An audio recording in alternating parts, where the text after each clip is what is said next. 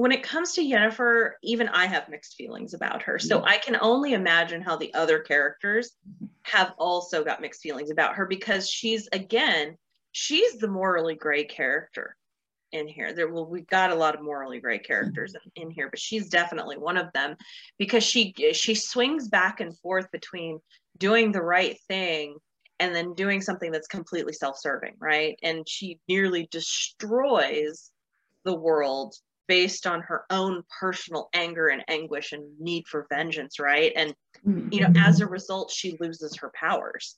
And so I thought that was very poetic, because it's like, you were warned the entire way that this could destroy you ultimately if you continue to pursue this path, and now you've lost it. Welcome to The Story Thinker, a Webtoons and Witcher podcast for superfans with scene-by-scene analysis. Featuring sharp co-hosts for a fuller picture, we dive deep into character psychology, relationships, and theories. We'd love it if you could like, subscribe, comment, and rate us on all podcast platforms and social media. For bonus content, you can support The Story Thinker on Patreon. Let's begin. Hi, everyone, and welcome to episode 6 of The Witcher podcast. Episode 6 is called Dear Friend, and today I am very excited to have Patty, who is a super regular guest on the podcast, mainly for Midnight Poppyland. And I'm going to plug Patty because she has so many cool things that she does. Patty, besides for obviously all the podcasts, Patty does fanfic. She does analyses. She does like other book recommendations, which are actually pretty interesting. You have a certain genre of book that you like. You always have these artfully arranged pictures. So check out Patty's Instagram, and I'll link her, fanfic. It's not Witcher fanfic, but still, it's really good. So there we are. All right. Well, maybe someday I'll get into Witcher fanfic. Who knows? Sounds like it's pretty prolific out there too. So hi everyone, I'm Patty. And it was so funny when you were talking about doing this podcast. I was like, oh my God, yes, I want to do it, because I love The Witcher. My first love in any kind of like reading is always fantasy. Fantasy was my first love. It's my diehard, and like, because I told you guys that I'm very recent to romance, right? But fantasy is my jam, right? What's really interesting is that I didn't know anything about The Witcher until the TV series came out. So, because I was never a gamer. Sorry, guys. So like I didn't play any of the video games. While I own the first book, The Last Wish, I don't own all of the books yet, and I haven't read them. So all of my insights are completely based on the show right now. However, I do plan to read the series, but I'm a little bit of a book snob about it because I require my books to be hardback, and right now in the States, you can only get them in paperback, and it drives me crazy. I also didn't know you were such a snob like that. I am, and that's not to say that I don't own paperbacks. Like I have some where I will just read them and then I donate them, but in terms of like things that I want to keep in my collection, I'm very specific, and I've also acquired a very awful addiction to special edition books, as you can see on my Instagram. But no, I'm very excited to talk about The Witcher. This is one of my favorite shows. It kind of hits all the points for me. So really excited to talk about this episode too. There's a lot going on.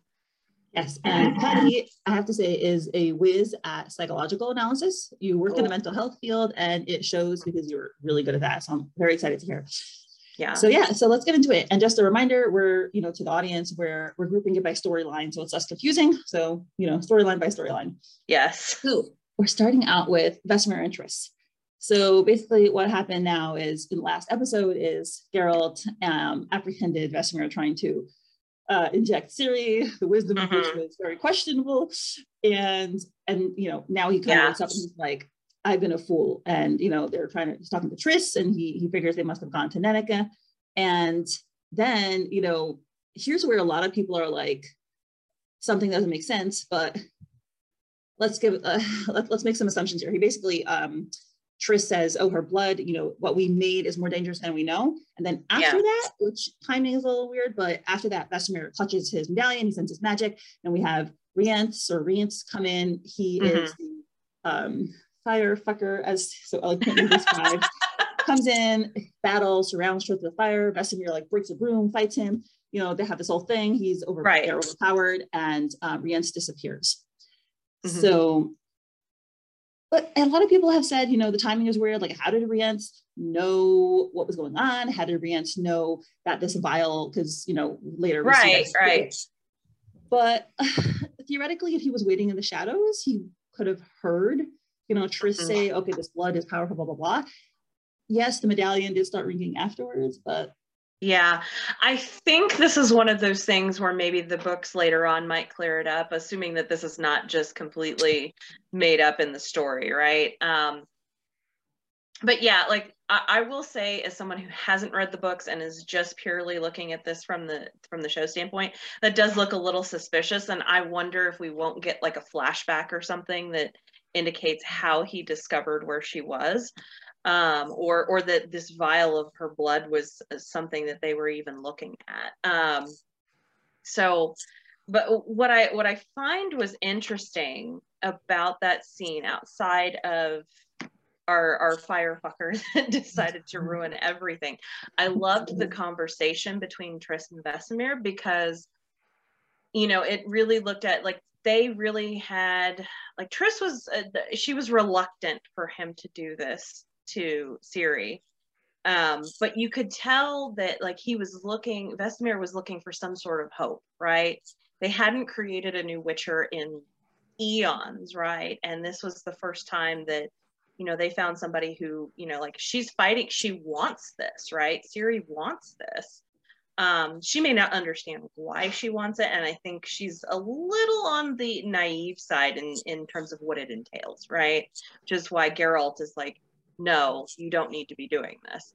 But I think, in that moment where Vesemir saw Geralt, like, what the hell are you doing? And stopping him from doing this, and stopping to have that conversation with Ciri in the last episode, he really starts to understand that there's a bigger dynamic at play here, and that they need to not be so impulsive, right? But this conversation between him and Triss, like, I thought it was very endearing. Like, I still haven't quite figured out what their relationship is. They seem like a father-daughter kind of dynamic, but I don't know how they know each other just yet. And maybe I missed that, but when she arrives at Triss, when Triss arrives at Kaer Morhen, they mentioned that after she healed Geralt, Vesemir was so grateful that he invited her to Kaer Morhen, and it seems that's where the relationship started. Yeah. So yeah, she's definitely been kind of like a staple there, and I loved that, like, when she swept in, like, if you noticed, and I know I'm getting a little off track here, but if you noticed, like, when she first visited the Witcher lair, as I like to call it, like, it was before she did that, it was very cold, it was very, cool tones and things like that, and then she sweeps in, and, like, all the warmth that just kind of sweeps into the cinematics, and you could just tell, like, her visits are the kind of thing that kind of breathes life into the Witcher den, right? But I find it very endearing that while both of them thought that, okay, we'll do this because this is what she wants, they didn't stop to think, like, does she know that what she's really getting herself into? Yeah, I thought it was totally irresponsible on so many levels. I mean, we discussed the last episode. She's too unknowing to really agree. B, like, if you kill off the source of elder blood, like, it's risky enough for sure. And this is apparently your only source of making elder blood, and you're potentially killing her off. It's at least try it on, like, I don't know, an animal first. Like, right. Well, and they don't even know, like, it's you're so right. It's such an experiment, because they don't know, like, what if you do this Witcher thing, this Witcher experiment with elder blood? Like, we don't even know what that ends up being.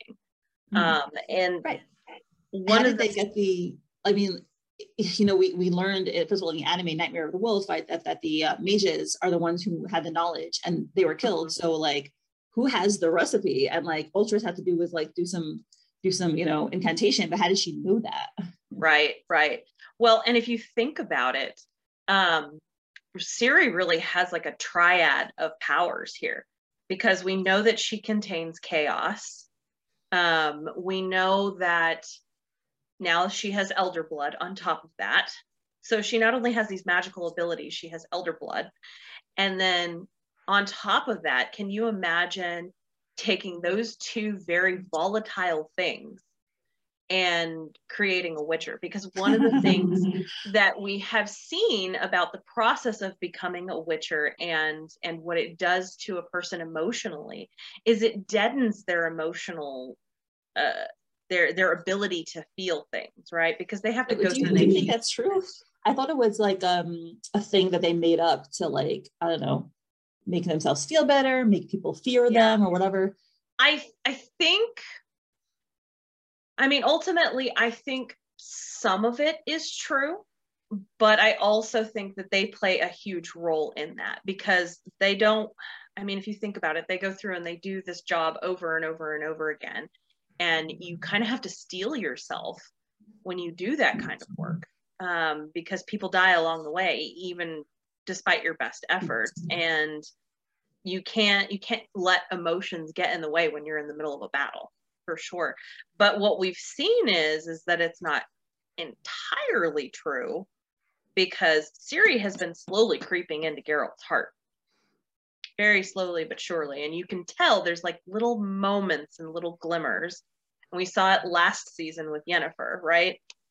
But can you imagine like someone who wants to, like, if we're coming from my psychological perspective, someone who's in a lot of emotional pain like Ciri, right?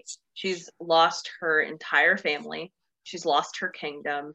She's basically an orphan on the run with this person who has essentially adopted her, that she's grown close to.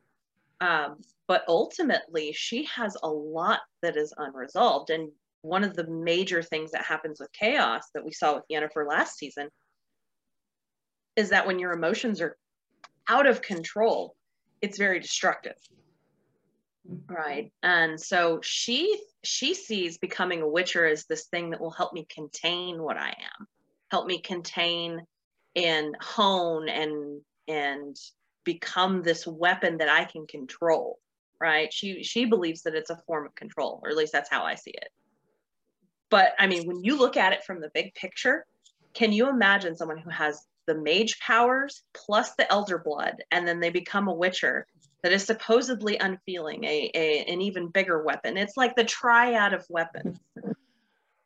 Right. And yeah, who knows what it'll do to her. Right. It's making their decision even worse. Yeah. And I think, like, to me, when I watch The Witcher, one of the overarching themes is, how do I maintain my humanity with the powers that I have? There's so much inhumane things happening in this world that this is kind of the way to, like, we have to pull ourselves back in, you know, and how do I maintain my humanity in spite of such awful things? Yeah. That was just my kind of take on that moment. And that moment where, you know, kind of circling back around to the original point of Vesemir and Triss having that conversation, that was that very real human moment of, like, we almost really fucked up. Yeah, I know. And we are criticizing the decision, but it was definitely born of desperation, for sure, on Vesemir's part. Oh, yeah. So, yeah. It was impulsive. And, things. You know, I mean, you want to talk about a man who probably hasn't had hope in forever, right? Decades. So, I mean, I get the temptation of it. She could be very powerful. She already is very powerful, but, you know, you're right. It's a very impulsive decision. Yeah. So one thing that I also liked about the scene was that as soon as, you know, all this happens, Triss yells, she's like, Lambert! And it's just funny because apparently, and it's apparently played up much more in the books, there's a pretty antagonistic relationship between her and Lambert. They're always like ribbing at each other. And oh, that's great. But like when push comes to shove, when she's like, needs help, she just like calls for Lambert. She didn't call for any of the other Witchers. She calls for him. So again, I don't know the books. I don't know if there's supposed to be a romance eventually between them, or if it's just like friendship, or I don't know. Yeah, I just noticed that. And I've heard inklings about, people got really up in arms the first season because of the whole like hyped up relationship between Yennefer and Geralt, and people are really saying like Triss is his true love, and I'm like, we've just been introduced to her, and clearly there's history there, right? But it's I think it's one of those things where Geralt, and I'll talk about this a little bit later, he's really moved beyond his a little bit with his romantic relationships. He's a dad now. Yes. All right, so moving on, basically, eventually he's stable, and then they discuss, what, they make fun of her, like, oh, you're kind, and then she realizes that that he took the bottle, the vial, yeah, and then we shift to seeing Rience with the bottle, right? It's a very nice transition. She realizes she's like, oh fuck, and then we see him with it, yeah, and he's talking to Lydia, and he wants to meet her boss. And I have to say, kudos to Rience. He is so spooky and creepy and oh my god, eerie. skin crawling wait, oh, he kind of reminds me of the Doppler, because both of them seemed like, well, the Doppler much more so, but he doesn't seem to have like his own personal humanity. Like he's just this like pure, I don't know, mercenary evil. Like he doesn't seem to have any morals or like personal goals. He's just like, I don't know. He does have some personality. Like the Doppler seemed to be like much more, I don't know, impersonal and like psychotic. But yeah, he seems properly evil. yeah. And I think we got to have a true villain in here, right?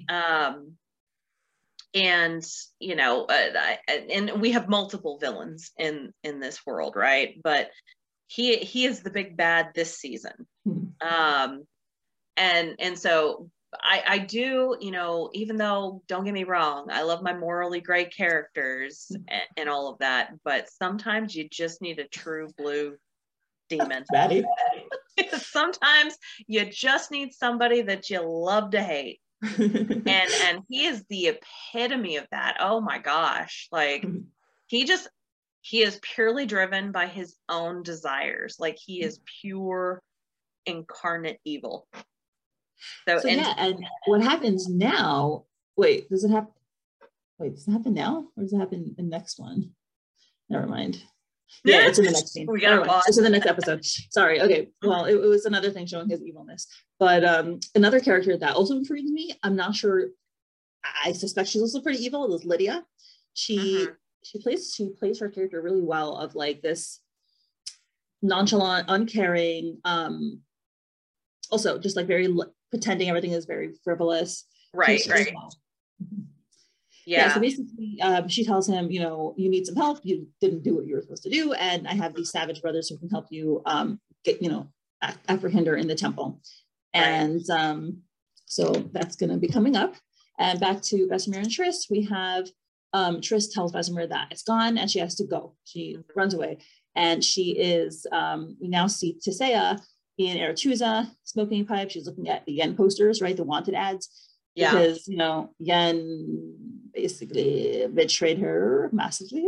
So yes.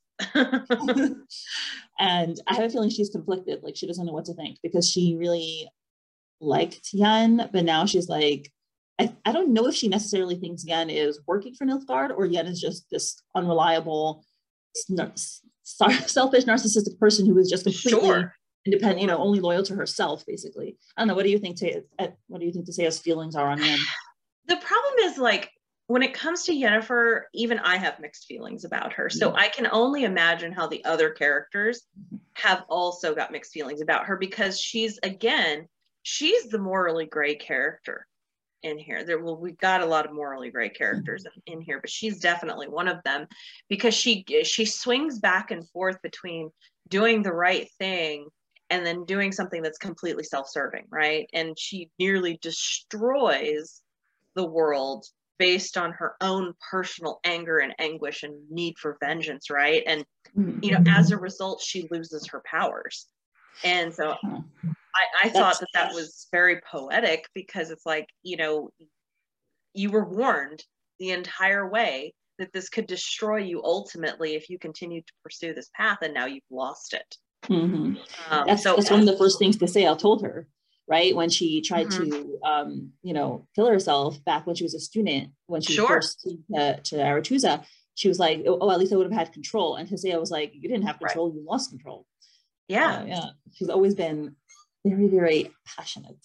Yes. And I get it. I mean, from a psychological standpoint, when you're abused in that way for so long, it makes sense that, she doesn't have control of her chaos, right? It's her emotions rule her, right? She goes from very, very endearing to, in a split second betrays the people who are closest to her, simply because she's in pursuit of her own, like, she wants her own destiny, right? She's always wanted to break free of the convention. Her big theme, I think, and what her character arc is going to represent is freedom, not only from her past, but from herself. She is not free in any stretch of the imagination, because even though she bounces from place to place and does whatever she wants, she's not emotionally free. And so I would really like to see that about her. And of course, we'll find out a little bit later in the episode that, of course, she has another one of those kind of impulsive drives, and kind of has nefarious intentions here in this episode. Long story short, like, long story short, I don't blame people for like second guessing her and not really knowing if they can trust her. Yeah, and it's definitely setting up. I mean, the last scene kind of sets up a potential antagonistic relationship between Thesea and Yan. So anyway, Thesea is, looking at this poster, and then Triss comes in, and she's kind of like panicking. She's like, I am loyal to you, and which I thought was an interesting line. What does that mean? I'm loyal to you? Like, her loyalty was not in question, as far as I know. Right. And she's like, she tells, a drop of her blood can change the world, and in the wrong hands, she will destroy it. Right. So I will say I was a little disappointed in Triss's behavior last time, when she really freaked out after that Doldrupa, and she comes here, like, Ciri is a teenage girl. She's clearly someone who wants to do the right thing, and she needs support at the time, and you're the adult. Like, I feel like after this really scary dream, you should have been there for her and say, okay, we're going to help you figure this out. We're going to, have this crazy power, but like, we're going to work through this. And she just like leaves her. Okay, fine, Geralt took her, but like, her reaction was it was panicked, yes. But like, I feel like I would have expected Triss to contain her panic and comfort Ciri. Yeah, because she was kind of the steady voice of reason throughout the last couple of episodes, and I'm like, I think maybe, from a narrative standpoint, I think maybe that's the story trying to tell us that, Triss has her flaws. She may be a very knowledgeable mage. She may be, kind of that steady voice of reason, but even the people who have steady voices of reason have their moments, and I think this is something that the world has never seen before, and it scares the crap out of Triss. This is so beyond what anything she's ever seen before, and they don't know what to do with it. So you have all of these adults, right? And this is the trope that I love from my teenage years. You have all of these adults who have no idea what the fuck is going on and what to do. But this teenager is either going to destroy the world or save the world. that is, by the way, every young adult fantasy novel. Teenagers saving the world. I'm currently reading one of those myself. They're so good. Right, it's like the people with the least life experience and the most volatility. We rely on them to save the world. Right. And yet, I will say, I know that it's a narrative trope, but I will say that I have worked with some like later aged adolescents, like 16, 17, and 18, that they honestly surprise me in their maturity. That they may be, because obviously I'm a therapist, so, working with some of them, they're obviously going through their own struggles. But what's interesting to find is that these teenagers that are struggling, it's actually because of the adults in their life a lot of the time. And I'm like, Interesting, because they usually have to grow up pretty fast. Mm. So could I see it actually becoming a thing where a teenager saves the world? I don't know. Maybe. And maybe that's why we fantasize about it. But yeah, well, I have more thoughts on that, but we should probably go back to the episode. oh yeah, for go sure. into that discussion. So now let's talk about Istredd. So Istredd is curious, so he wants to do some research, and I love this whole scene. It's really nice. Oh, I know. It reminds me a lot of Harry Potter, right? I don't know if it struck that vibe to you, but it did. Yeah. So he goes to this place called Codringer and Fen. And, there's this old man there surrounded by a billion books. And he's like, they banter back and forth. You want knowledge. Knowledge is expensive. And Istredd's like, he's so funny. He's like such a typical, nerd. And he's like, oh yeah, you had this book. I didn't know this book still existed. He's so cute. Oh, I know. I loved that as a book nerd and as a knowledge nerd myself. I think this was definitely the comic relief that we needed in the moment, because so much of the episode was like, bam, we're going to hit you with all the bad stuff. And this was the kind of the levity that we needed. Mm-hmm. I love the scene where he's like, yeah, you ought to be careful about touching those things. It might take your hand off. I got a kick out of that. And the characters were great. So so we see him there. He wants information, and then we see his wife, I guess. Yes. And first he thinks it's the cat, but no. Yeah. And they find out, and I have to say, by the way, I know a lot of people are like, it's always a big issue with like, oh, representation, blah, blah, blah. I think it's fantastic that they put a differently abled person there. I think it's great, and I think it's super important. So I love it. I love it. I actually loved the banter back and forth between these two, and they're like, yes, knowledge is very expensive. They look like they make such a good couple, right? Like they just probably poke each other all day long. Yes. Oh God, the banter was so good. I mean, I'm a sucker for banter. But I love how they just kind of tease them, and they're kind of like, it kind of had like a Lord of the Rings feel too, where it's just like, oh, you want knowledge that's going to cost you. I loved it so much. And they find out a lot about what's going on a little bit later in the episode. So basically he tells them there's a mysterious girl power monolith, and he wants to find out information. And one of the funny lines is like, how could we get answers faster? More sarcasm. Yes. Oh my God. I died at that moment. Like, cause they're just going at it. And dude over here, he's just like, wait, can we get back to the point? Yeah. So basically what they find out, and sometimes it felt like it was a little bit confusing, I'll be honest, but basically they deduce that there must be a gene in the Cintran blood. They call it Leish, Ard, Wrath, Ard, Lara, and they realize that the elves built a weapon or warrior to be against humans called Lara Doran. And then there's this prophecy that they read: a baby will born and shall die, and my curse will hound until the 10th generation, till columns of space and time tremble and open for my people. So that's the curse. Yeah. I can't even begin to tell you what I think about that prophecy. I just know that like it's very doom and gloom, and she has come forth to end all things. And like, remember what we were talking about earlier about, can you imagine someone with this kind of power? We don't even know what kind of powers she can have because of the elder blood, right? It's so far beyond. I mean, I've gone a little bit into episode 7, of course, but it's, man, we don't even know where this is going to bring us. Yeah, I know for me, the first thing I always think about is like, okay, so if Ciri is, let's say, 10th generation, whatever, and she's the curse, like, how does a curse happen? Again, okay, this is within the Witcher framework, but like, I always think that a person's choice, a person either can choose to bring it about. Like, Ciri is obviously a good person, and she doesn't want to kill all of humanity or elves either. So like, how would that happen? Something using her power without her choice. Oh. Right. And so I'm wondering if there's something about it, because again, like you bring up a great point with choice.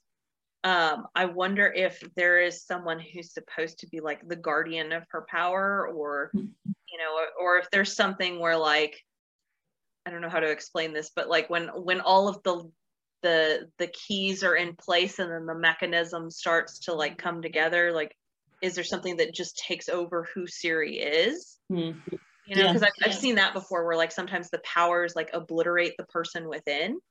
Because we know, like you said, Ciri doesn't want any of this destruction. She wants to help people. She just wants to do something good in the world, because so much of, you know, and I think she felt helpless in a lot of ways too, in the previous season, and she's trying to find a way not to be helpless.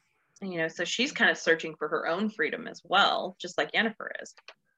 I do wonder, based on what happens, I keep saying this, later on in the episode with Yennefer, I do have to wonder if she plays a role in that. Okay. Yeah. Because Yennefer doesn't have the best of intentions. Well, okay, so, you know, let's just discuss it when we get to it, because yes, I have what to say. But before we get to Ian and Ciri, let's talk about Fringilla and Francesca and Tahir and what's going on in Cintra. So basically, we have Cintra is looking beautiful again. It's not like destroyed anymore, or at least what we see. So we have Fringilla and Francesca are strolling along this beautiful lake. People are walking around. It looks really nice and peaceful. And, you know, it's like the refuge for the elves at last. And Francesca is reviving the roses as she's walking along, and she tells Fringilla that she used to go flower picking with her mother, and then her mother died, and she would revive the flowers. And then when her father caught her, he tried to lead the village in a crusade against her, but luckily the village was not into that, and her brother Gage held her father down while she stabbed him in his throat, and the village built a statue in her honor. Drama. Yeah, talk about that. Well, and it sounds like, and forgive me because it's not the same as reading, but when I watch this, I'm thinking like, is there something in her past, like her father didn't know that she was an elf or had these powers? Or? I think he obviously he knew she was an elf, but he didn't know she was a mage. Not all elves have magic. Okay. I was like, why would you do that against your kid? But and this just goes to show you that no matter what being they are, mages are seen as these like, oh my god, get away from me kind of things. Like people are just afraid of them. So I don't know if mages in general have that reputation, but I don't know, maybe if within elf society and mages, because in human society mages are like, you know, leaders basically. I don't know if maybe in elven society is different, or if he's just an intolerant jerk, like if it was her father, because the village was excited, right? The village built a statue in her honor, and she became the leader of her people. So it could be just that her father was a particularly open-minded, narrow-minded person. I feel like there's more to that story, and I'm wondering, you know, what that'll look like. But I find it really interesting, like as they're having Fringilla and her having this conversation, you know, she's like sitting there bringing these flowers back to life. And it's such a contrast because like she's been having difficulty conceiving, right? And bringing a child to full term, and she's able to bring all of these other things to life, but she can't bring her own children to life. And like, talk about devastating, and just, whew, you know, that this is, but I love the relationship that she has with Fringilla, because here are these two women who, you know, are in relative positions of power now, but have largely been secondary to other people, and have together they've actually become, you know, the leader of this new world with elves, and I love that, because so many, and this is just a gripe of mine, like so many other shows and books and things, they pit women against each other, right? It becomes this like tit for tat, we're going to compete kind of thing. But I love that wasn't done here, and I love that they actually come to their own freedom and their power together. So I love their relationship, and I hope that it doesn't get, there's some foreshadowing later in the episode, and I'm really hoping that it doesn't turn sour. I'm not too hopeful on that front, but I know.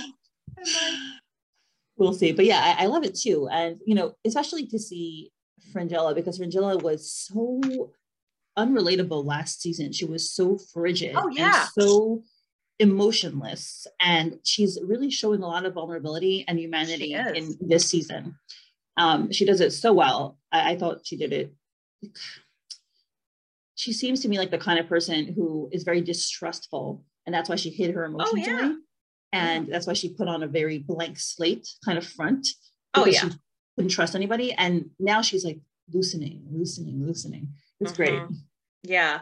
And she's able to kind of see the fruits of her labor. Like even the end of this conversation that they're having, she's like, because Fringilla is still very deferential to her boss, right? And you know, she says to her, you know, it's not him that my people see, you know, welcoming them and feeding them and nurturing them. It's you, and that means something, you know. And I think that that's huge for Fringilla. You know, when she's been kept in this. I mean, let's be real. The mages are kept in captivity as this like sword to wield for these leaders and these kings. And you know, this is the first time I think Fringilla has seen the possibility of being a leader in her own right. Yes, and it's definitely a big part of her story. This whole season is like coming into her own power and believing in herself. Sure.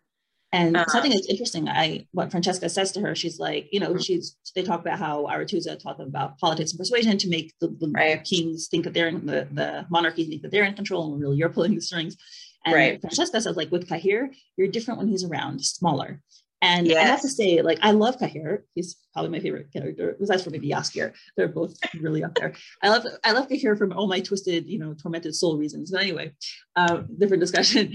But Cahir is a lot of, he's not a bit of a jerk. He's a lot of a jerk. And it's interesting. One thing that I noticed with people like that, so Cahir is very confident, right? And he just like takes control and, you know, very authoritative and says what he wants to do. And I think you know, he's going to have a conversation with Fringilla, which does show he's considerate. But a lot of times when people are very strong-minded personalities, they sometimes unintentionally sometimes overrun people with less loud personalities. And I know that both my husband and I are very, very loud. And I know I have to stop myself sometimes and be like, okay, let other people talk. Let other people, you know, put in input into their decision. Like, don't just like take charge and say, okay, let's do like this right away. Like, I'm bossy. So, you know, and that's definitely what's happening. Fringilla is more timid for whatever reason. You know, she was very in control last season and very like, oh, we would do this. But compared to Cahir, she's definitely not as forceful. So, and I think Cahir probably doesn't even notice how much he's being like, you know, overriding. You're probably right about that.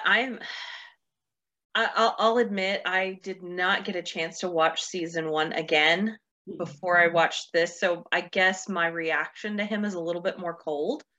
But I can also see your point of like, he probably doesn't realize he's doing these things, and like, he's a one-track mind. He's got their mission at hand, and you know, Fringilla has been, you know, even though she's been sidetracked, you know, this has been a really important sidetrack for her in both development of her character and, you know, her own emotional needs, because she's had to like put them at bay for so long. But yeah, I think you're right. Their dynamic is definitely one of like, here is much more like he's the dom. I mean, if you want to look at it in terms of how they're presented, he's the white man.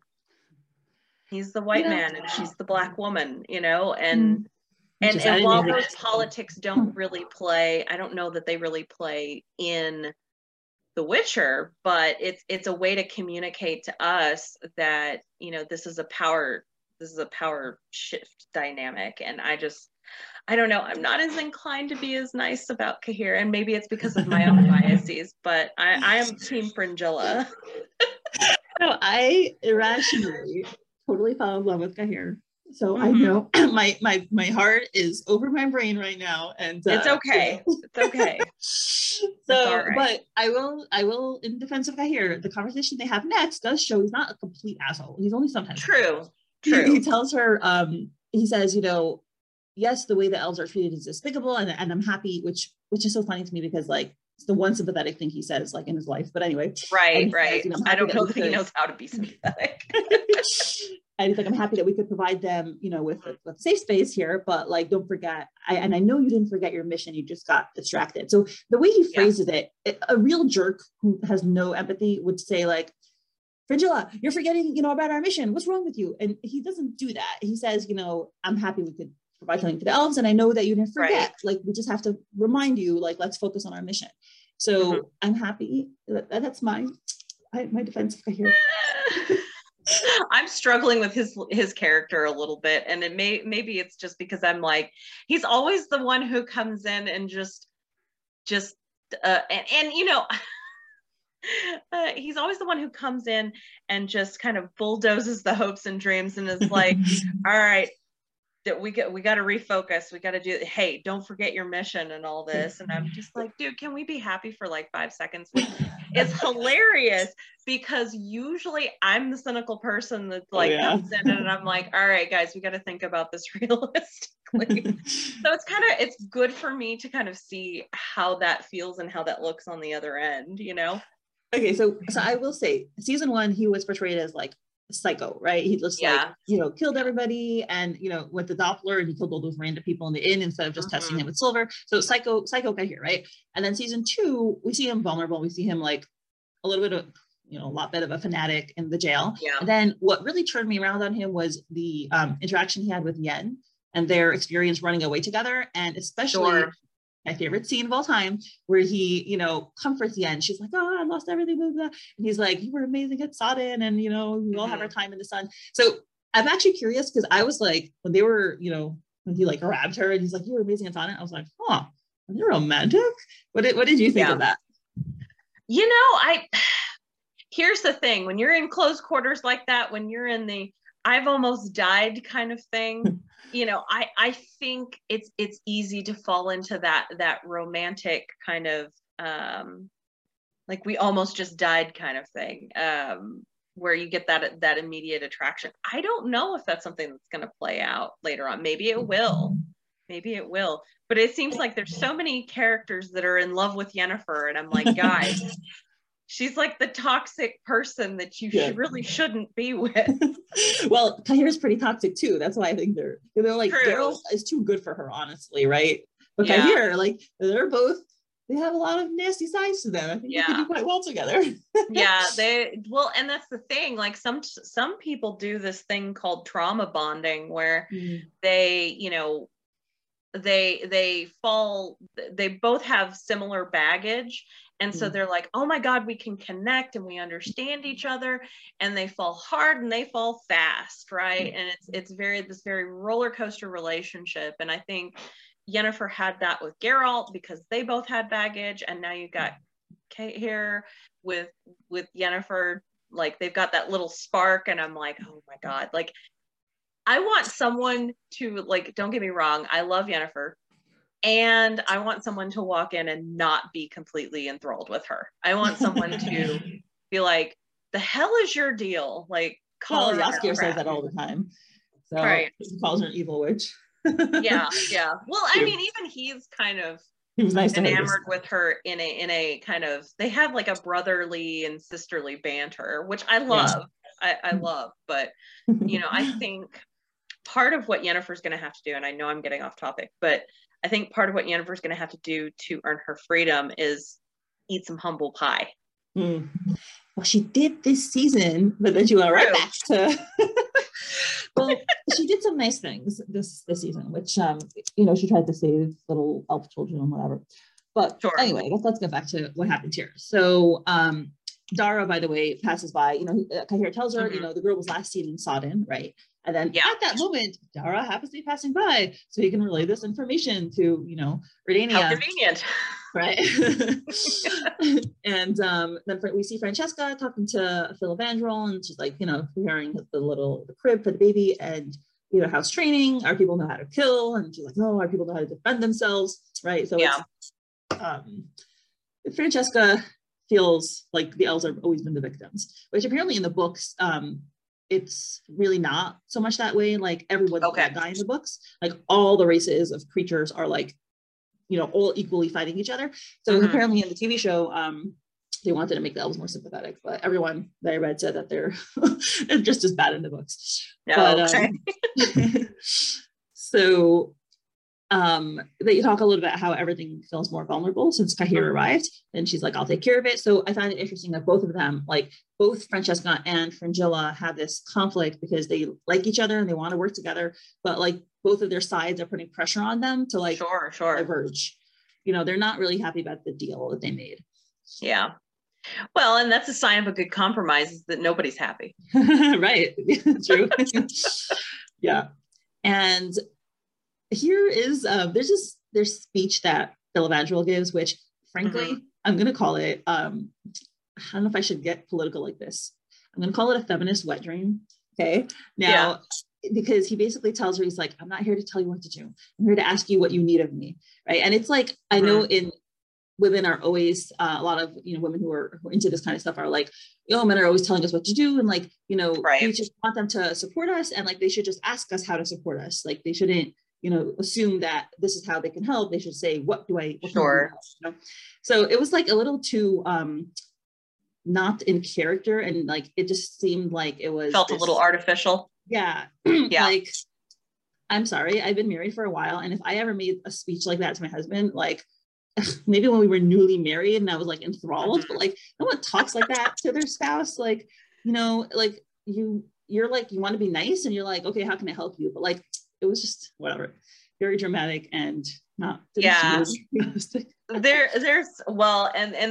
this episode has a couple of things that kind of gave me a little bit of an eye roll, but yeah, this scene was definitely one of them. I mean, it's supposed to be sweet and endearing, and they're talking about having a child and whatnot, and I get, when I look at it in the lens of, this is a couple that, they have been trying to lead their people for so long, and they've been trying to have a child, and I think it was meant to be a tender moment, and like you said, it's kind of a feminist wet dream of like, hey, I'm going to do whatever you it's kind of like that.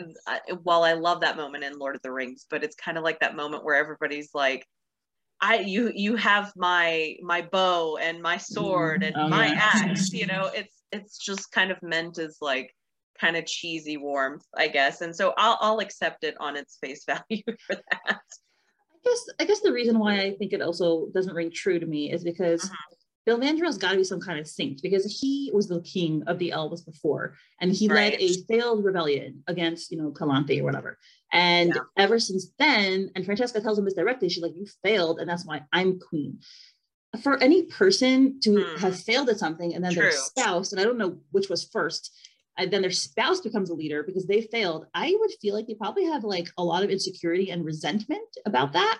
Yeah. And so for Filavandrel to just be completely like, oh, Francesca, you're amazing and let me help you, he's like either perfect, it's just like, or he's not telling her the truth.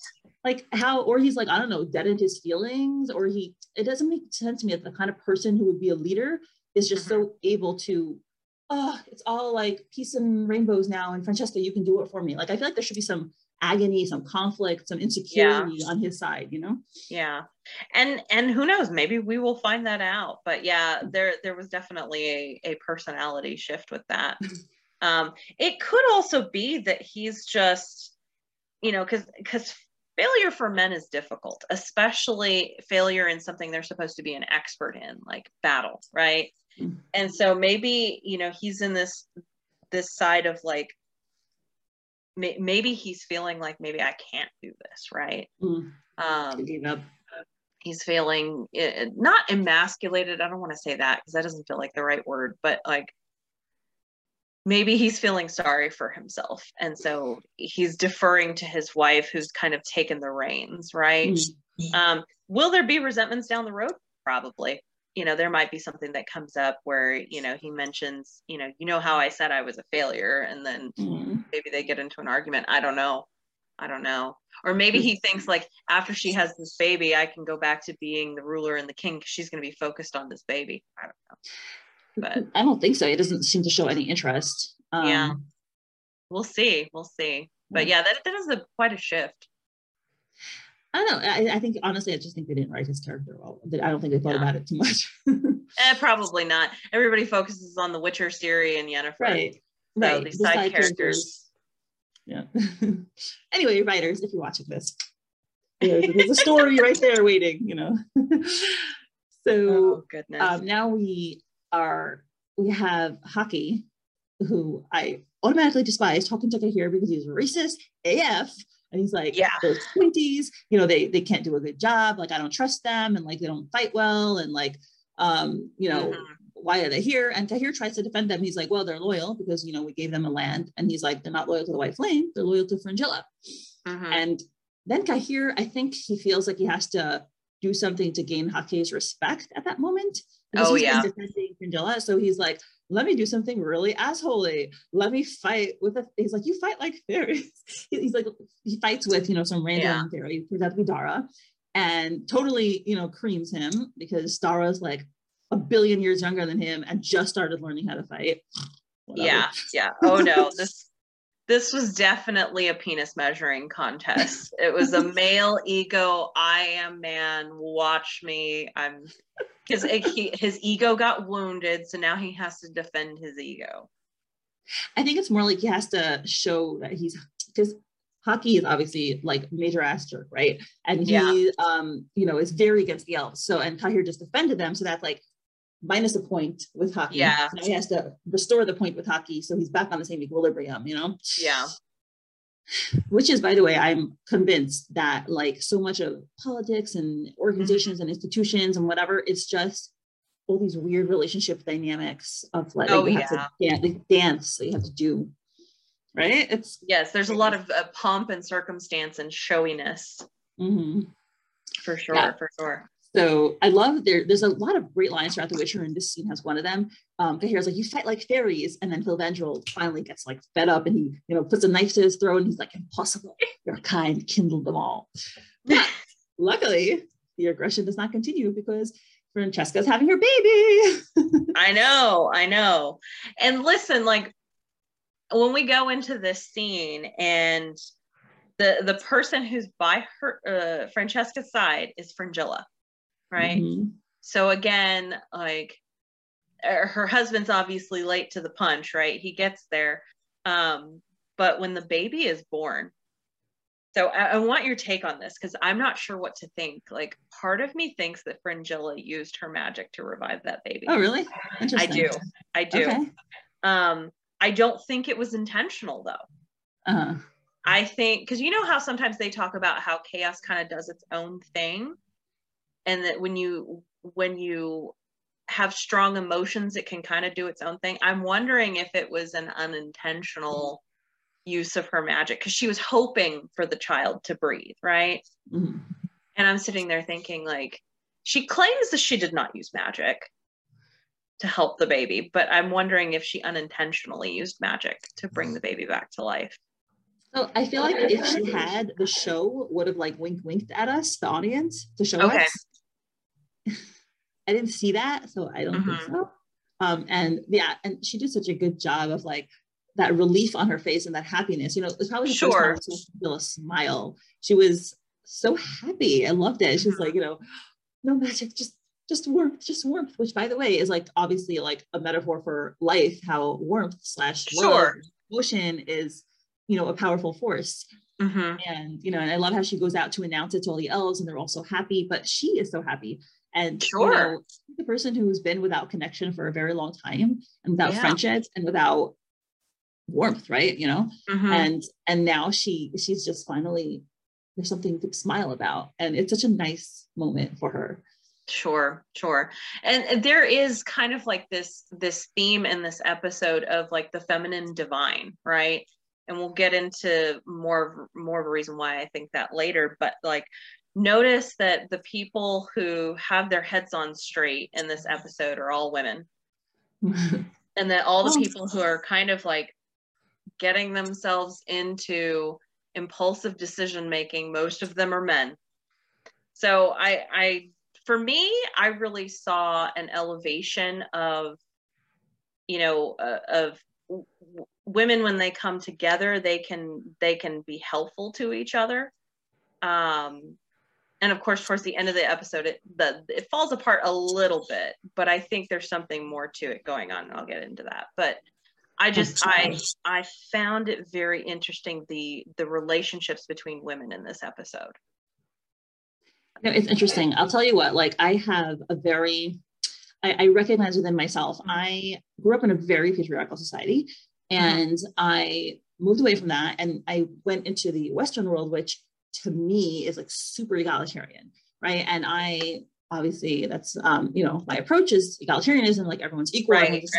And I don't notice, I try not to on purpose because it upsets me. To me, it's like, oh, everything's fair, everything's wonderful, because it's such a shift from the way I grew up. To me, it's like night and day. So like when I look out in the world, I'm like, I see everyone as equal. So I don't think too much about like, oh, this is men, this is women, because it bothers me. I want everyone to be equal, but I'm aware that I probably overlook things because of that.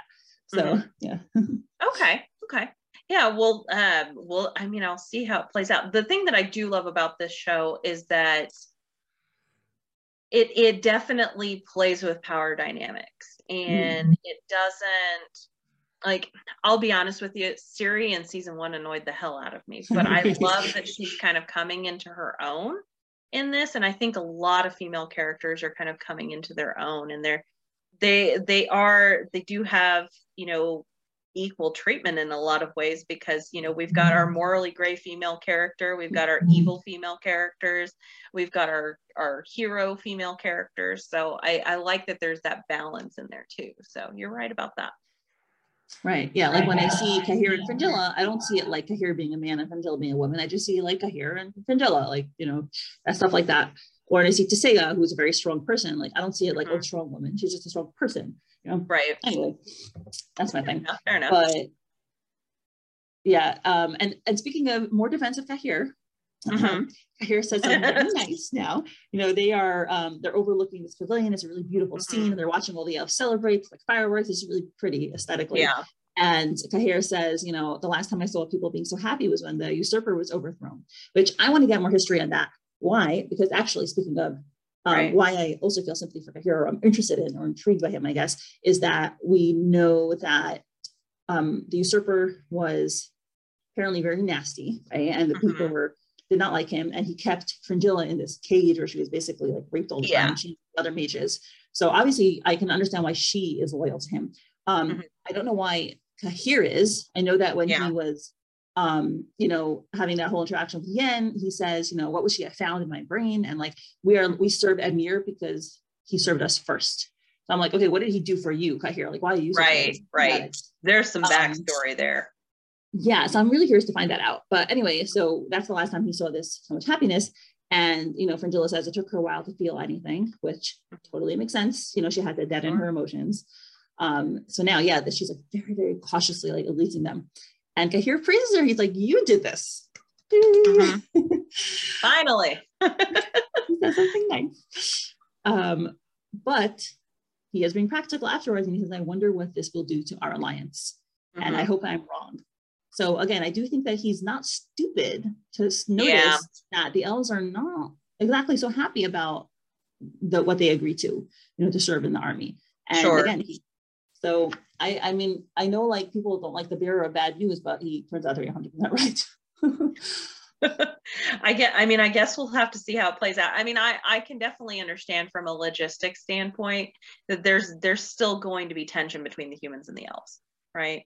It's a historical thing that has been going on for eons. So there's no way that there isn't going to be tensions, especially when the elves are being put in a subservient sort of situation, right? We give you this city back, but you have to fight for us, right? And I think those tensions will come to a boil at some point. So I mean, he's not wrong there. And I would hope that they would give Fringilla the benefit of the doubt, and maybe that she can be the counterbalance to that. I don't know, but maybe I'm hopeful. Yeah, there's some discussion at the end of episode 8 that, leads into this, but whatever, that's episode 8, so we won't Yeah, get I was into gonna it. say I haven't gotten that far yet. Oh yeah, okay, fine. Never mind then. Oh my I'm God, like, I did that. When did you watch up specifically, to? Did you just watch through 6?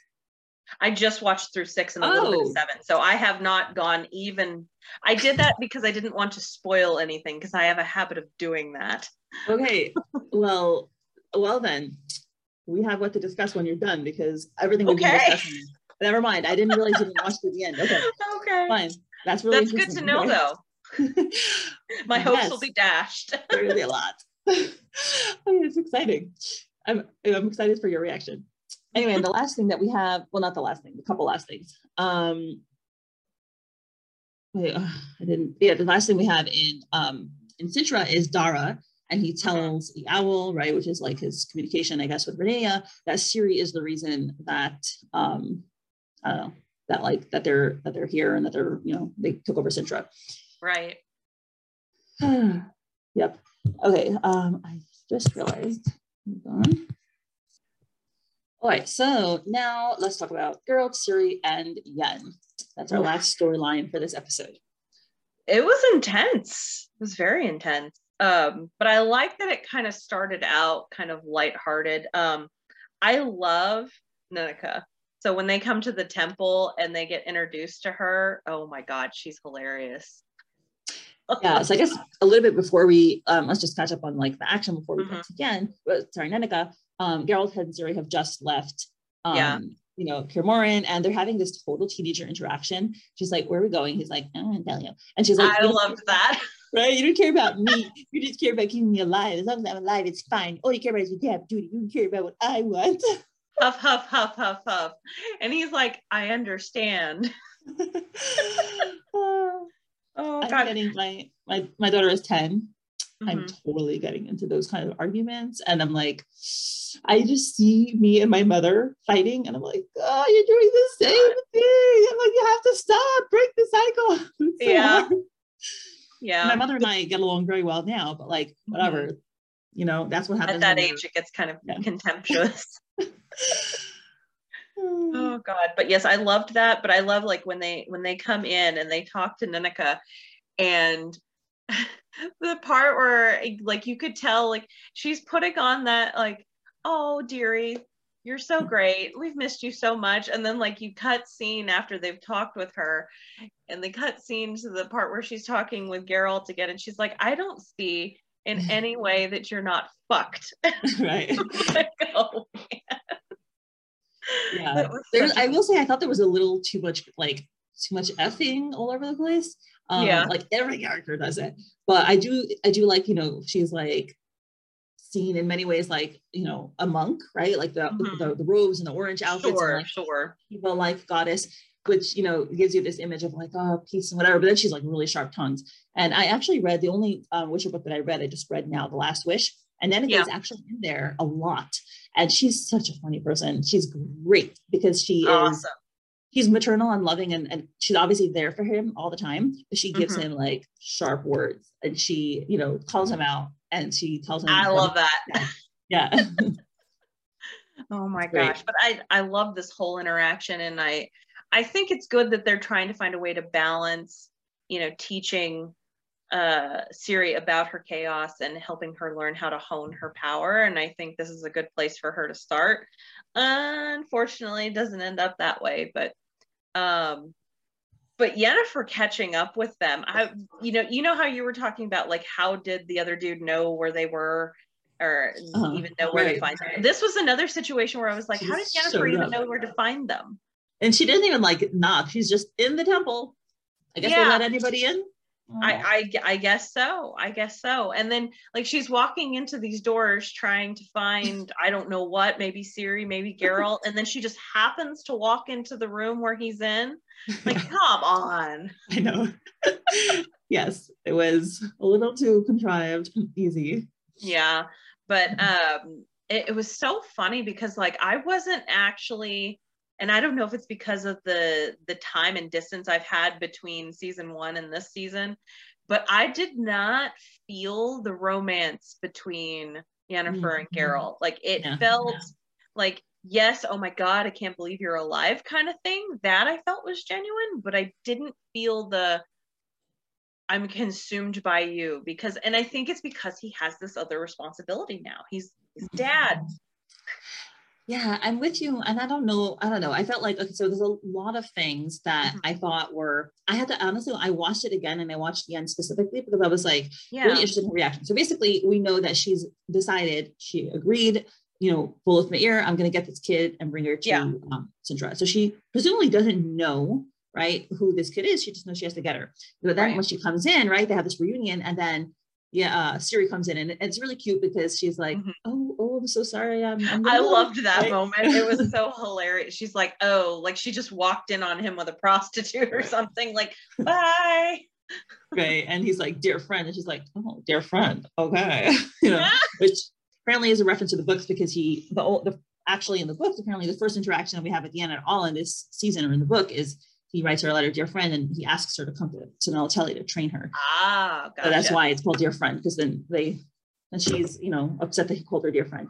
But I watched Yen's reaction specifically because she's like, oh, that's your kid, right? When she puts the connection that the kid she has to betray is the child of surprise. But her reaction, I don't know if it was meant to be understated, but like, it was barely obvious to me that she even realized. Like, I was like looking the whole time, like Yen should have some conflict, right? Like Yen is not like completely uncaring. Like she cares about Geralt, right? So she should be in like turmoil to be like, oh, it's either my magic or this Geralt's child. And oh my gosh, what a conflict. What am I going to do? Like there was not that agony and that turmoil that I wanted to see. There really I watched it again looking for it. And I was like, okay, I guess she was just being very understated. I don't know. Yeah, I do kind of wonder about that. Or like maybe she was just completely like, because I don't think she was expecting to see Geralt. I genuinely believe that. But I don't know where she is emotionally right now. Because because before season 1, she wanted a child more than anything, right? And then in season 2 here, we see that she wants her magic back more than anything. And so I think maybe she's just blinded by that need. And that while, I think Geralt kind of breaks that spell a little bit for her because she wasn't anticipating it. She's not quite recalculated how she's going to get around this because we see later in the episode that, she does not have the best of intentions with Ciri. Yeah, so that's the thing. And she's sitting there so calmly, schmoozing with Geralt and like, having like a wonderful, lovely conversation with Geralt and Ciri and being very nice. And it's like, you're planning on betraying them all and you don't have any like angst or nerves. I felt like I should have been portrayed some kind of nervousness on her part or conflict on her part. But like, she's totally sitting there calmly making unicorn jokes, which also is a book reference, apparently. I don't know if you haven't like seen the bit, but apparently in the books she had a stuffed unicorn that she would like to have sex on. And she and Geralt have had sex on that stuffed unicorn. That's why she said it broke under mysterious circumstances. You would appreciate that. Oh, it sounds like it. Goodness, it sounds like I need to read that book. Right. It's in the games too, apparently. All right, good to know. But oh my gosh, but yeah, there's something I don't know if Yennefer has gone back to her cold, unfeeling self out of desperation. But yeah, I feel you. Like there should have been more conflict there because she cares about Geralt, so why wouldn't she care about Ciri? But I think she doesn't know Ciri. But I mean, it's like inconsistent with her behavior this season too, because she was trying to help the elves. Like she tried to help, Jermaine, or I think it was the guy who went under the tentacle creature in the sewer. And then there was this elven girl who's being torn away from her mother. And she was trying to use her non-existent magic to help her. So she's shown to have sympathy this time. And like, she really didn't want to, she didn't, turn to Boleth Meir until the last possible minute, until she was about to be executed, really. So that was well done. But then like, why does she's so blasé about what she's about to do? Maybe it's because like having feelings about that would get in the way of her getting her power. Okay, that's true. Because Yennefer strikes me as the type who can shut down her emotions anytime she wants to. Her and Geralt had that in common, right? And I think when she has this one track mind of this is something that I want. So the the other times where she did something for the benefit of someone else, it was because she did have a strong connection to them, or she had a, like, this isn't going to get in the way of me achieving my goal kind of thing, right? But with this, like, she doesn't have that same tie with Ciri. I think, and this is just my guess, I think we might get more of that conflict and that turmoil as she develops a relationship with Ciri. I'm curious to see if that happens. Again, okay. I haven't seen the rest of the season, so maybe I'm wrong. Right. But I'm wondering if that's what happens. But I guess we'll see. Yeah. It sounds like I'm going to be disappointed. Well, let me know when you're done, okay? Okay. I guess just before we go on a little bit, let's mention, we start off the episode with, there's this Chernobog. They want to cross the river, but there's a Chernobog, and he uses Ciri as bait for the Chernobog to come, and then he like jumps off the cliff, kills the Chernobog. But then Ciri says something interesting. She says, "I don't think this Chernobog wanted to kill me." Yeah. So that to me is like her whole. She seems to have a connection with monsters that, I don't know if she controls the monsters or if she's a conduit or if she has some power over them or something, but like that's definitely not a throwaway line. No, it is definitely not. And since they haven't been attacking her particularly, but the people around her, it does make you wonder. And it kind of reminded me of Game of Thrones a little bit. With yeah, well, I mean you've got your Mother of Dragons. So I'm wondering if this is kind of her role here, and that she has kind of like a Daenerys kind of quality to her, where like except these monsters are the things that are drawn to her. Maybe that's part of her power with the Elder Blood. I don't know.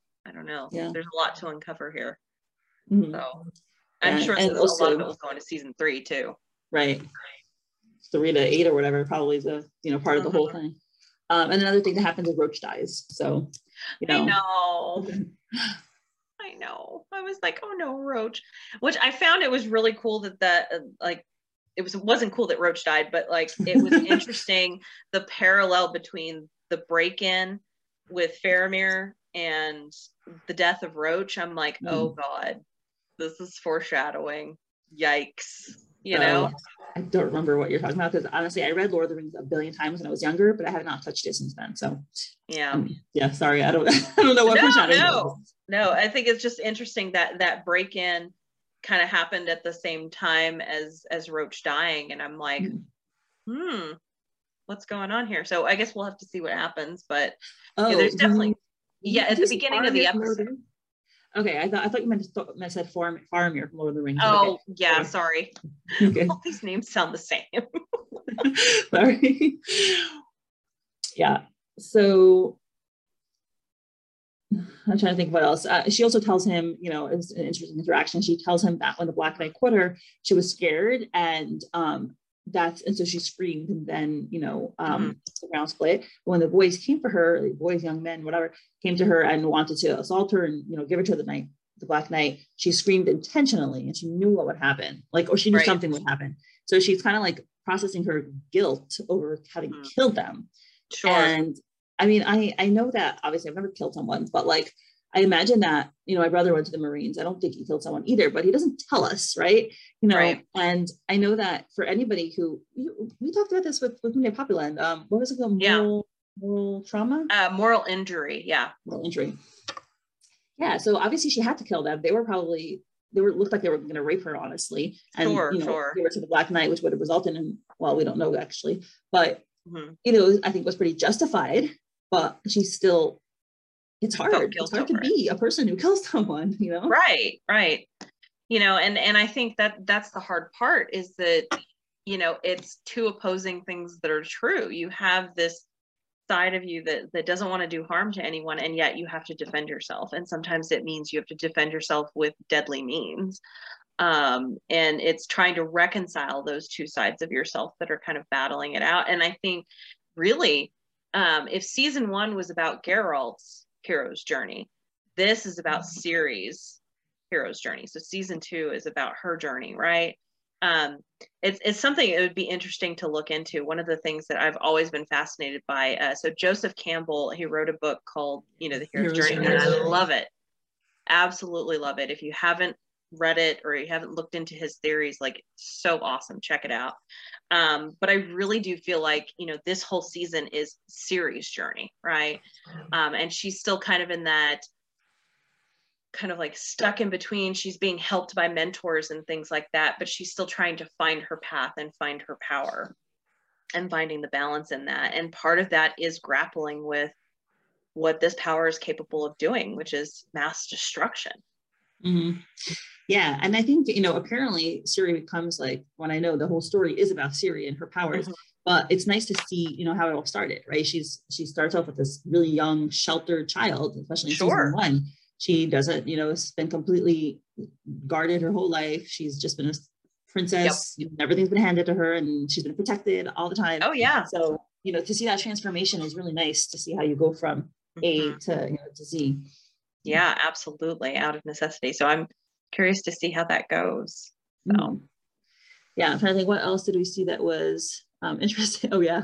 One thing I like when they come into the temple, Geralt's swords are taken away. And she's like, is that okay? And he's like, oh, we're safe here. Don't worry, there's no politics here.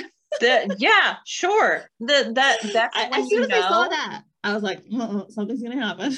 Exactly. Because it's like whenever a character states an absolute or states and I did this in Midnight Poppyland when Tora says I never lie, and I'm like, you're gonna lie to her at some point out of necessity. But I mean, even in this case, I'm like, whoa, anytime there's an absolute, you need to be wary. Right. Yeah.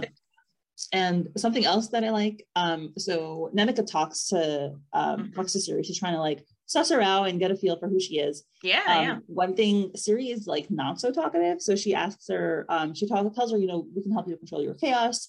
And she's like, oh, what's chaos? She's like, oh, like daughter of chaos. And she's like, where did you hear that? And he's like, she just totally brushes off and, takes a drink of water and asks something else. He's not answering her. Yeah. Oh my goodness. That whole scene was actually pretty cool. I like how she's trying to kind of help her come to terms with maybe I'm thinking of a different scene, but the scene where they're in the hall and they're lighting the candles. I think that was it had its banter for sure. But I think that was maybe a step towards Ciri healing from that moment where she killed those men, and like knowing that she will probably have to kill more in the future. Yeah, I honestly hope that Ciri finds herself back in the Temple of Melitele for an extended period of time, because I think that she would benefit from Nenneke's personality, from that atmosphere. It seems very peaceful, and then from the education that they have. Yeah. And I mean, let's be real, like, not that, I know that, sometimes we want to, in a perfect world, look at things in an egalitarian way, but, she's basically been brought up in the last few months or so, I'm assuming, in a frat house, right? With a bunch of men. And like, we need that kind of balance. And that's kind of why I was talking about the feminine divine, because this is something where, she really needs to get in connection with, right? Because if the Witcher Den is all about violence and killing and even for the right reasons, maybe this can be her way to kind of find that balance of like, you have, one of the things that she says to Geralt, Nenneke says to Geralt, is, I've taught you in all things balance. Right? Yeah. And so I think that's part of what Ciri needs to learn. So I agree with you. I really hope she gets some time to spend there with Nenneke. She needs it. Yeah, although I will say her educational methods are interesting, because she's like, oh, Yare, come and, show her the oboculum. I know. And she doesn't tell her anything about it or what she's supposed to do with it. She's like, figure it out. And Yare is adorable. He's like so anxious, and he's clearly like, has a crush on Ciri, and he's so cute. I know, that was cute. And he's like, she's like, oh, what do I do with this oboculum? And he's like, oh, I don't know. It's a mage's tool, but my tool is, I don't mean to brag, but my tool is much bigger. I know. It's like, it's almost like that we had to have that moment of levity because shit was about to go downhill, and boy did it go downhill. Yeah, and I had to say, so Siri, the way she treated him, she was kind of a little bit like she had the potential to be, you know how like when girls are really pretty and there's an early guy who likes them, they could be very cool, right? So she kind of started out, she was like, you know, he dropped the book and she's like, oh, your big fat tool almost broke my toe. But then and I was like, oh no, she can be a jerk. But then she, you know, she was nice to him. She's like, thank you for showing me around. So I'm like, okay, good. Because I hate catty, nasty girls. Or people. I'm like, you know? Oh, please don't go there. Right. But we have to remember she's also a teenage girl. Right. It's true. Yeah. Yeah, that's true. We have to give people room for mistakes. Yeah. And she's still going to make them. And I think, you know, because of, you know, his relative youth, it kind of reminded her of, I think in a way it kind of reminded her of her own youth, because she's had to do a lot of growing up recently. And it's just like, wait, I need to backtrack a little bit. Yeah, I could be a little kid. Yeah. That's a good point. So that's interesting, right? She hasn't spent time with kids her age since she really hasn't left Sintra. Yeah, she's been around adults this whole time. I realize a big part of like my conflict with my kids is that I expect them to be like adults, right? I'm like, why don't you do your homework? Why don't you brush your teeth by yourself? Why don't you put your shoes away? Why don't you put your thing in the dishwasher, right? I'm like, yeah, but they're kids, you know? Yeah. So it's a hard balance. Right. You have to, right? She does have to grow up very fast because she's with adults. For sure. Yeah. Oh, and that last scene, I'm afraid for Siri. Not gonna lie. Yeah. So let's talk about what happened. So basically, you know, that just, you know, Geralt and Yen have their reunion, and we talked about it, and they're sitting and schmoozing and talking, and you know, Geralt tells Yen, he's like, oh, you're, you know, I met Istrid. I met another dear friend of yours, right? It's like, and he says that, you know, I heard like all about it, so you're here because you're hiding from the Brotherhood, right? And she's like, yeah, sure, totally, yeah, totally. And Geralt is so smitten with her. Like, there's this moment where he lies back and he's just like looking at her with this like total simpy smile on his face. God, he is just like gone for her.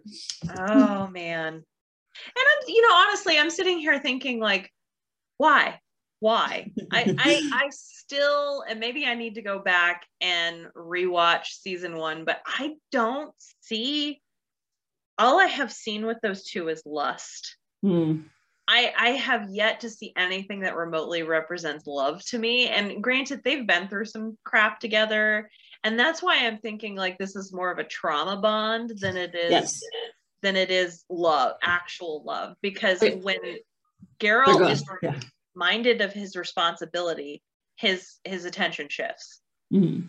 So when I was watching season 1, I watched it with Yoel, and he had already watched it. And I watched it for the first time while he rewatched it, and I kept being like, why is he into her? Why is he into her? She's such a nasty person. I didn't like Yen at all until the last episode of the season, when she actually did something nice, you know, helped people out with Sodden. But then I thought about it. I was like, you know what? They are similar in some ways, in that Geralt has always been an outcast. He's always been hated by everyone around him. He's always had to be all alone and by himself. He had to be strong to overcome everyone's hatred. And Yen had a very similar experience. Yen also was always an outcast. Yen had to use her power. She wasn't interested in being liked. She wanted to be powerful because she didn't want to be helpless again, like she had always been growing up. I saw that similarity and why they would click together. Also, they're very intelligent, and they do their own thing. You know, they don't care what anyone else around them tells them to do or wants to do, or social convention. They do what they want to do. So I thought they were similar for that reason. But honestly, I think, like I said before, Geralt's too good for her. Geralt is a good guy. Honestly, like, I don't, oh God, I really hope they're not Endgame. They're for sure Endgame. I mean, just any brief cursory thing of the internet, they're Endgame.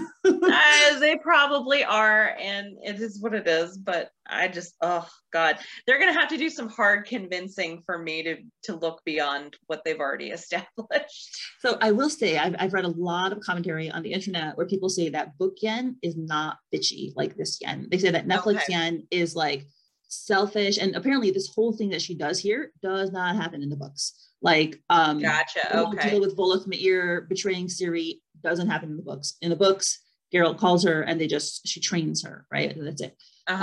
So this whole betrayal doesn't happen. So yeah. And then apparently she's strong-minded in the books, and she's got an attitude in the books, and she has a wit in the books, but she's not like selfish and emotional and traumatized like she is here, Okay. So that'll be interesting. Yeah. See how they're I've only read the first book, but this is I'm gonna have to dive into the books then. I mean, as per usual, this is why I watch the show first and then I read the books, because over and over and over again, if I start with the books and then I watch the show, inevitably I'm disappointed, and I'm focused on all of the things that they did wrong. Completely agree with you. And I don't know what I'm going to do now in terms of book reading, because I did read the first book because everything happened. But like, for example, I was told, oh yeah, it's safe to read, every book corresponds to every season. So season 1 is The Last Wish, and season 2 is Blood of Elves. So like, don't worry, you won't be spoiled. But then turns out one of the stories from The Last Wish is in season 2. So I'm like, I would have been spoiled if I would have read it before. So I really don't want to be spoiled. So I don't know. I don't want to read. I'm anxious. And also I know once I start reading the books, I'm going to compare. The truth is, at this point, I think I'm able to separate them because I watched the show first. So I have like the show, and then the book was like something different.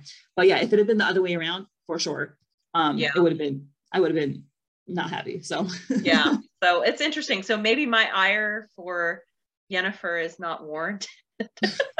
No, but listen, within the show story, you have to take what you see it in front of you, right? Sure.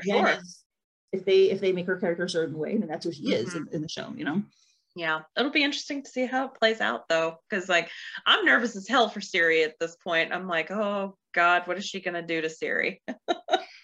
Yeah. Okay. So basically, let's get into what happens, right? Ciri comes out of bed. She lights candles with Danica, and she lights one for Roach and for Mousesack, people she talks about, misses, and then she mentions her grandmother. She says, my grandmother loved me a lot, but she hated the elves, and it's a big thing for Ciri, because I think it's very, very, very important and poignant that the people that you love can also do bad things. And okay, so most of us know people who we love them, and they do small bad things. Like they yell sometimes, or maybe they steal, or maybe they who knows what, get into car accidents. Ciri's grandma is mass murderer level of bad things, Right. It's a big thing. There was a quote, and I can't remember what it was. Maybe I wrote it. Hang on one sec. I wrote it down because it was just so poignant to me.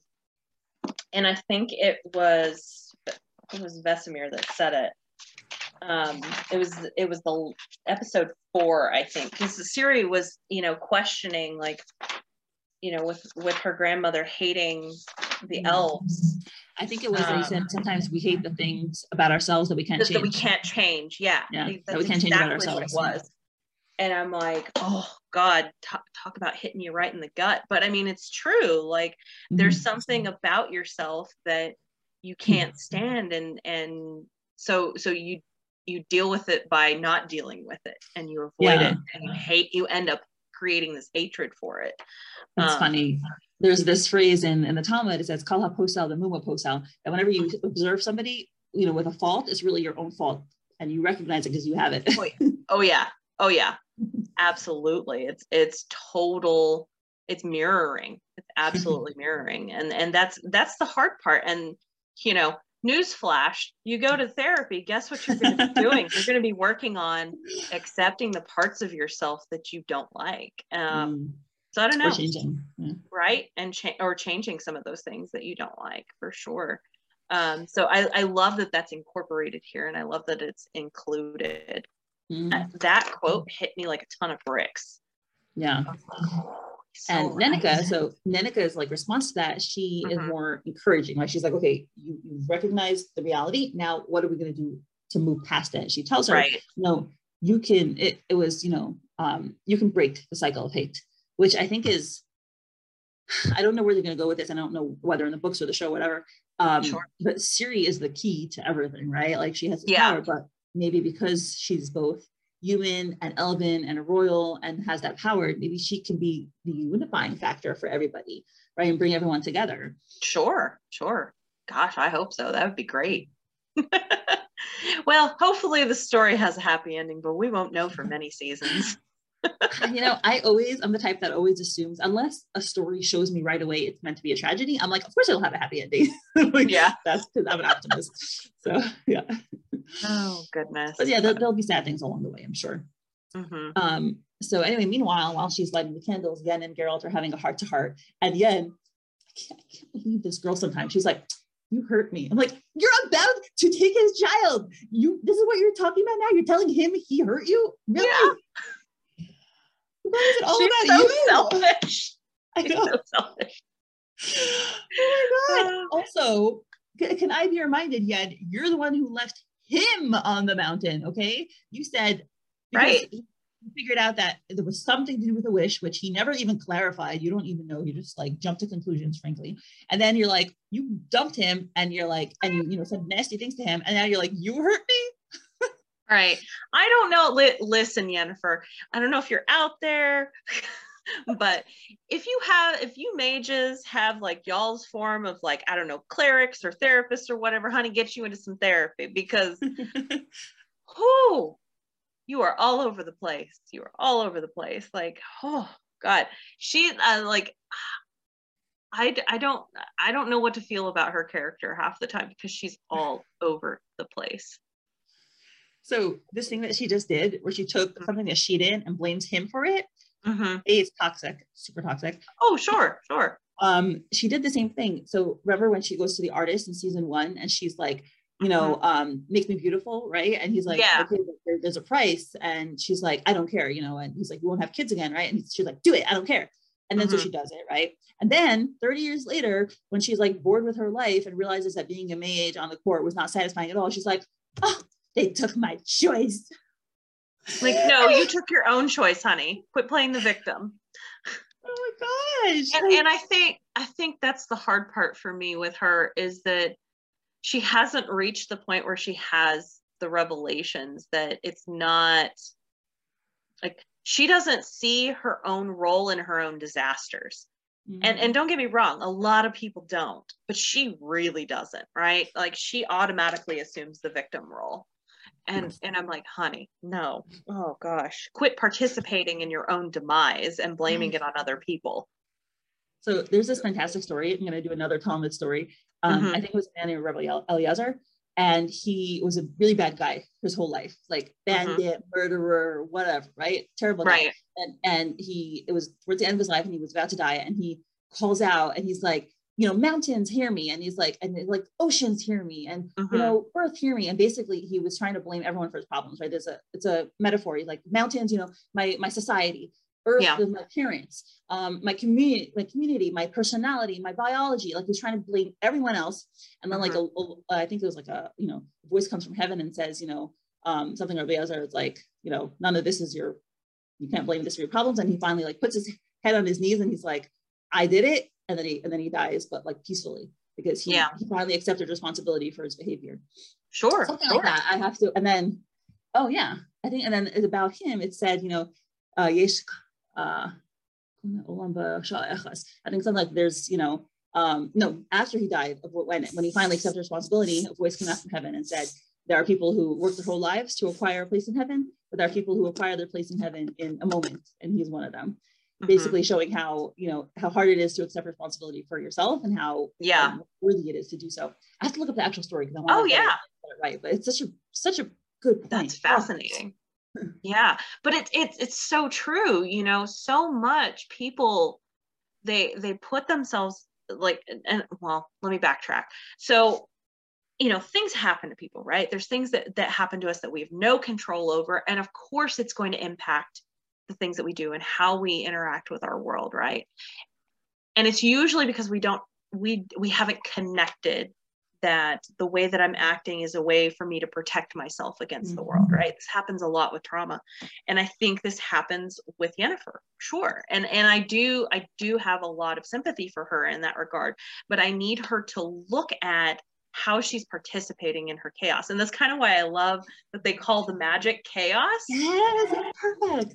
Because it's such a metaphor for, and I love that it's highly connected to emotion, because here's the thing, you can sit there and you can say, okay, I know I'm trying to protect myself because of the things that have happened to me. So I'm going to shut things out. And this, you know, I'm going to connect to the ways that give me power, right? Because then I don't feel vulnerable. There's power in vulnerability too, because then it means that you can accept the side of yourself that is hurting, right? And people feel like they have to like build this armor around themselves, when really what they need to do is shed the armor and have boundaries, right? Yennefer has no boundaries. She just she bursts into people's lives and bursts right back out of them, you know. And she hasn't come to a point where she's accepted herself. That's the thing, right? She doesn't love herself, and until you love yourself, nothing is gonna be right. The baby's not gonna help it. What Geralt told her in season 1, he's like, magic can help you, the baby's not gonna help you. Like, you have to love yourself. That's it. Yeah, and that's a long journey. That is a very long journey, you know, and it means loving yourself essentially means like you accept both the good, the bad, and the ugly of yourself. Right. And work on it, you know. So I can sit, like, just like we were talking about, you know, sometimes we can be overbearing with other more timid people.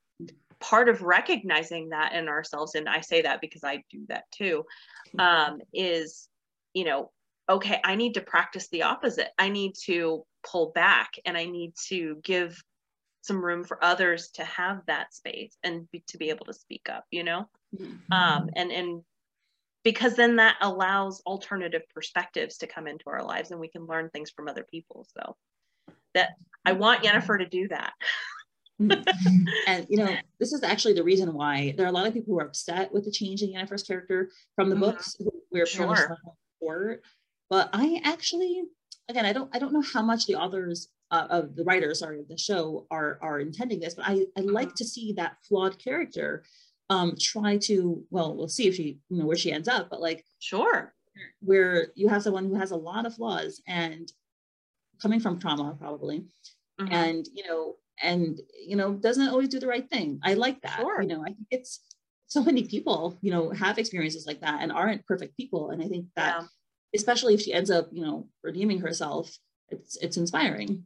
Yeah, does she get that in her character arc? And I think we're seeing glimmers of that, right? So when she was helping Jaskier and helping that person out of that, God, I don't even remember, like she was trying to save them from that octopus thing, you know.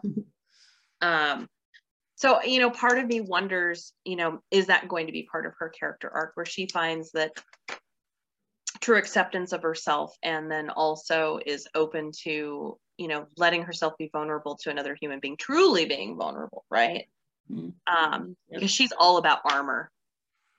She's all about that emotional armor. So it'll be interesting to see for sure. Yeah. So in their conversation, you know, she tells him that Jaskier is in trouble in Oxford, right? And now he knows. And she says that the fire mage is looking for you. And it's fine. So he has some information that he needs. And then Geralt tells her, he's like, your heart's been beating fast this whole time, right? Because he has Witcher senses. And he's like, why are you here? Right? So at first you're like, uh-oh, is the game up? Is she going to tell him and like redeem herself and drop her plan? Nope. No. Nope. God damn it, Yennefer. She's like, well, I have some wounds that haven't healed, which is true. But he's like, he of course assumes that it's that she hasn't had a child and that she's just here on her yet again, you know, trying to get a child. And she's like, yeah, she lets him believe that because. Yep. She's not there yet. Yet. So now we have the last part of the story. Ciri is reading Ithilaine's prophecy, and then she sees there's blood on the floor and it's Yare's book. So she follows it. She sees Yare on the floor, and poor guy, right? And then there's this whole fight. Rience comes in, and the Michelet brothers come in, and there's this fight, which, you know, I know people who are into fight scenes have varied opinions on it. Like some love it. I don't pay much attention. Like, I'll be honest with you. This was like, and the only comment I have about that fight scene is that they did the stupid cheesy Matrix crap. And I'm like, okay, so whatever. I haven't watched Matrix in like 15 years. Is that the one with the tooth pulled out? Is that a Matrix thing? It was the part where dude is dodging the bullet. And it just, like, the slow-mo stuff, like, it just reminded me of that. I'm like, guys, that's like 20 years old. Okay. Yeah, it's interesting because I've been reading or watching or listening to commentary about this episode, and you know, there are people who can analyze a fight scene. I'm like, I'm not one of them. I'm like, no, oh, me neither. Me neither. Like, hats off to y'all who do. That's usually the part where I'm like skimming through. Yeah, it's so interesting, right? Everyone focuses on different things. Like I've been looking at behind the scenes. So I've seen the Instagram channels of the choreographers, you know, the people who coordinate these scenes, and it's like, oh yeah, someone has to do that. Like there's thought behind it. For sure. But like I don't think about it. Yeah, I it's hard for, I'm so deep dived into the character aspects and the human aspects of it that I don't much pay attention to the action scenes. And that may be to my detriment. There may be things I'm missing, and it's entirely possible. But yeah, this whole scene, again, I would love to know where this guy, how he knew that they were in the temple. Yeah, I don't know. I mean, oh, well, if he was listening in, right? So in the beginning of the episode, Vesemir tells Tris that he guesses that they're going to Nenica. So, okay. And he tells them, he actually tells Lydia that they're going there. So I guess he overheard them. Okay. Although again, the timing of the medallion shivering should have been really before, but whatever, it doesn't matter. Yeah. We'll forgive it for now, I guess. Yeah, whatever, it's fine. So yeah, they have this fight, and then he's like, oh, you know, Yen should take Ciri. Okay, it's so there's a little bit of like I don't know, there's a plot, like it's a little bit too convenient, you know. Yen should be fighting, right? In a normal world, Geralt would expect Yen to fight because she has magic, but he doesn't seem to question that she just takes Ciri away, and then they just randomly go into this room, which is like, if I was trying to get away from people, I would go out into the open, right? Not lock myself into a room. It's like really unstrategic. And then Ciri is like, the obiculum starts vibrating, so Yen's like, oh, it's magic and it's not mine. So she realizes Ciri has magic. Why Ciri doesn't question why Yen is not doing anything. Yen's supposed to be really powerful. It's like, it could just be the chaos of the moment, just because they've been blindsided and attacked, and you know, so I think that's part of it. But yeah, for sure, I don't know why Geralt hasn't really questioned at this point. Like, why didn't she use her magic when they first like came through the door? Because she hasn't told him that she doesn't have her magic at all. It'll be interesting to see how that plays out. Yeah, and then you know, Rience is so they locked themselves in. They shoved a lot of people criticize this, and it's true. They shoved a statue in front of the door, and somehow this sufficiently blocks Rience, who's a super powerful mage, from getting in. It doesn't seem like a very heavy statue because they literally just pushed it there. And right. And then he's like flaming at the door, and somehow it takes, I don't know, it just seems like he should really be able to get in much faster, but whatever. Sure. And then Ciri, you know, manages again with 5 seconds of instructions. She just repeats some words and she opens a portal. I know. It's a little too easy. Convenient, yeah. And you know, Ciri disappears through it, but then at that point, you know, Geralt comes rushing in or rushing by the door, and he says stop, and like Yen says, I wish I could, and she goes. So a couple of problems with this. Why doesn't Geralt rush in to like, grab Yen or try to grab Ciri, whatever? He just stands there. And then Yen's reaction was like also not that emotional. It was like, I wish I could. It was a little bit flat to me. I felt like, again, she has to express the turmoil that she hopefully feels with like, I'm kidnapping your child, you know? Yeah, she's, and maybe that's what we're meant to see. I don't know, because she just, for someone to have that kind of turmoil, they'd have to not feel resolute in what they're doing. And I think Yennefer feels resolute in what she's doing. So I think maybe the heartbeat moment was supposed to tell us something. I don't know, like where he sensed her heartbeat beating rapidly, but yeah, I was like, oh God, it's all gone to shit. Yep. And yeah, they wake up somewhere and the last thing we see is them retching, you know. Yeah. It'll be interesting. So I will have to follow up with you when I finish the other 2 episodes. Yeah, totally give me your reaction. Oh man, but thank you for having me. This was fun. Yeah, it was. Yeah, a lot of drama, and I'm so happy we were able to have like real in-depth psychological discussion. And I know, you know, I knew that's what I was going to be able to do with you, so I'm so happy. That's my jam. You know how I roll. Yep. Any final things you want to say before we close off?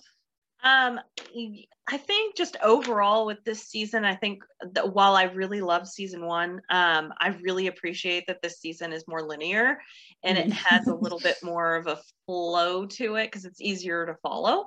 And again, like we were talked about earlier, I really like that this has become more of Ciri's hero's journey and kind of figuring out who she is and whatnot. And I'm interested to see how she handles Yennefer. Because Ciri is very perceptive and she knows when people have ill intentions. And so I'm wondering when she's going to pick up on that. Well, you'll get to see some of it in the next 2 episodes. So. Okay. Good stuff. Good stuff. Thank you, ma'am. Yeah. Awesome. This was great. Thank you so much. And we'll be in touch. Sounds good. See y'all later. All right. Bye.